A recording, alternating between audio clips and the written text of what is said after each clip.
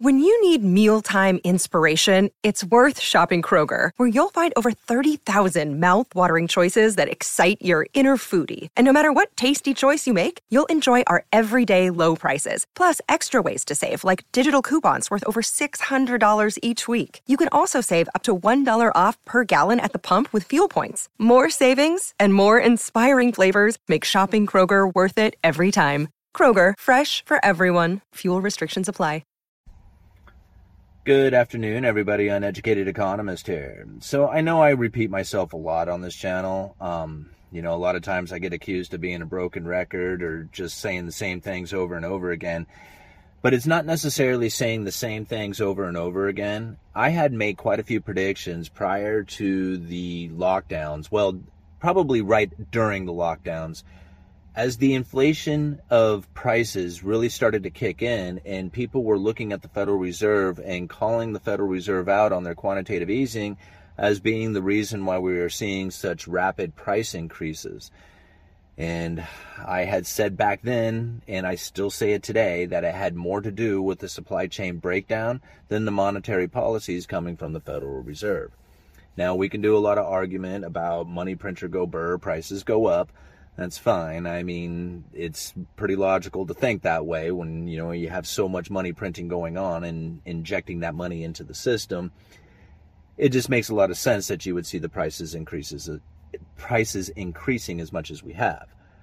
Now, one of the things that I had said, if we did not see all those containers sitting at ports and sitting on ships, sitting outside of the ports, but we actually saw that material moving through the economy, that we would not see nearly the amount of increasing in prices like we had seen. In fact, we would probably start to see prices drop. And we are now starting to find the articles coming out that are saying just that the inventory levels are incredibly high at places like Walmart and Target, and that the only way to really move these products is to drop prices. That's the only way to get the inventory to move. Now, granted, food and fuel are not coming down. And that's really where people are not going to see the disinflation, the peaking of inflation, because the food and fuel is going to continue to rise, and that is the majority of what most people spend their money on, that it doesn't really matter what happens with all the rest of the material things that are out there. If food and fuel continues to rise, people will not notice any difference, no matter what the Federal Reserve does. So we can see TVs getting cheap. We can see the inventory levels rise. We can see all that supply and demand issues go away. People will still feel the pain of higher prices because food and fuel are going to continue to rise, even in this particular environment where you have more inventory levels. Now, you can see the evidence of this when you take a look at the warehouse space. When the pandemic started kicking in and those stimulus checks went out, people were told to stay home, don't go to work, don't manufacture, but go and spend a lot of money, and here's some money to go ahead and get started with. That wiped out the inventory levels. And that just-in-time delivery that we had been using to try and supply all the retail facilities out there, all the stores, so that the customers can buy all these items on its just-in-time delivery, that didn't leave a whole lot of space for warehousing stuff during the time of the pandemic and the lack of new inventory coming in. So this warehouse space became in huge demand as people were looking to try and get out of this just-in-time delivery, but to have an actual supply in a reasonable location so that you could supply your customers, more efficiently.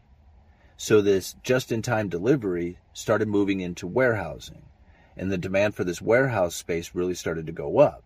And the people who own this property, these warehouse properties, started making a lot of money off of the rent increases. But then the demand for the space also increased, so new warehouses started to get built. Here's the problem. Warehousing items is not nearly as efficient as the just-in-time delivery. So these warehouses are getting built up, they were getting stuffed with a lot of inventory, and then now we're starting to find the distribution network starting to free up. And this is going to be a problem for all the people who have these warehouses, the warehouse rent, the inventory that's within them, because the efficiency of a just-in-time delivery is going to be so much more profitable than trying to warehouse it. All these warehouse space, all the inventory inside of it is all going to become it's going to be very burdensome on those retailers who have chosen to take that particular path. So this is really what we can kind of expect as we go into the future, is that we're going to have these high increases in interest rates, which is going to be very burdensome on the consumer out there. And because the warehousing of all these items, because of the overwhelming consumer demand that really was false, right? It wasn't real. It was panic buying and overbuying and being allocated, that created a lot of orders for items out there that simply shouldn't have been. People were over ordering, they were panic ordering, and the manufacturers now are seeing cancellations like you wouldn't believe. Everybody's canceling all those orders. They're like, oh man, I guess I really don't need it anymore now that the overwhelming consumer demand has faded away, because it never really existed in the first place. See, I've experienced something very similar with this. In fact, I think I talked about it the other day on one of my videos. Now, a lot of you know that I work retail at a lumberyard, and very similar thing could kind of happen to me on a small scale, but you can imagine something like this happening on a much grander scale. You can see how this could really be a false impression on how much is going on in the economy, how much business is taking place, how much demand for it, and then realizing that it's all just completely imaginary and created out of like a false sense of like being deprived. I'm not sure how else to kind of explain it. So here I had a customer call me up. I work at a lumberyard. He was looking for particular beams. Now, he had called all the other lumberyards in the area and nobody had them. So he placed an order with me. He says, yes, please go ahead and order me these beams. I can't find them. Well, he had also ordered from the other lumberyards the exact same beams. And the first lumberyard to get the beams in would get his order, and he would just cancel from the rest of them. So now we as stores started buying these beams. Even though we didn't want them, we thought we were going to sell them to a customer. And then it turns out once the beams came in that the customer canceled them, didn't want them. Well, that's what ends up happening on a lot of these orders out there. Now, granted, when it comes to special order beams, like there's ways that I can kind of keep it from happening. Like if it's a special order beam, you take deposits, then you charge restock fees so that certain things like this don't happen. But it still doesn't mean that it isn't attempted, and that it does occur in other like items out there. When it comes to like, say, a beam that I stock typically in the yard, to order one in and not take a deposit on it is pretty typical. But if he had done that, like I said, to other yards, then the distributor of beams out there saw this overwhelming consumer demand. It wasn't like necessarily overwhelming consumer demand, but you could get the picture for it, that this guy had created 3 orders out there, but he really only wanted 1. So that's the type of thing that we had experienced throughout the pandemic, was that there was this over-ordering that was taking place that the manufacturers simply could not understand. Even the distribution network didn't understand that this was not real. And so this overwhelming consumer demand put in this idea that there was this red-hot economy, this red-hot like demand happening, but it was completely false. It didn't exist.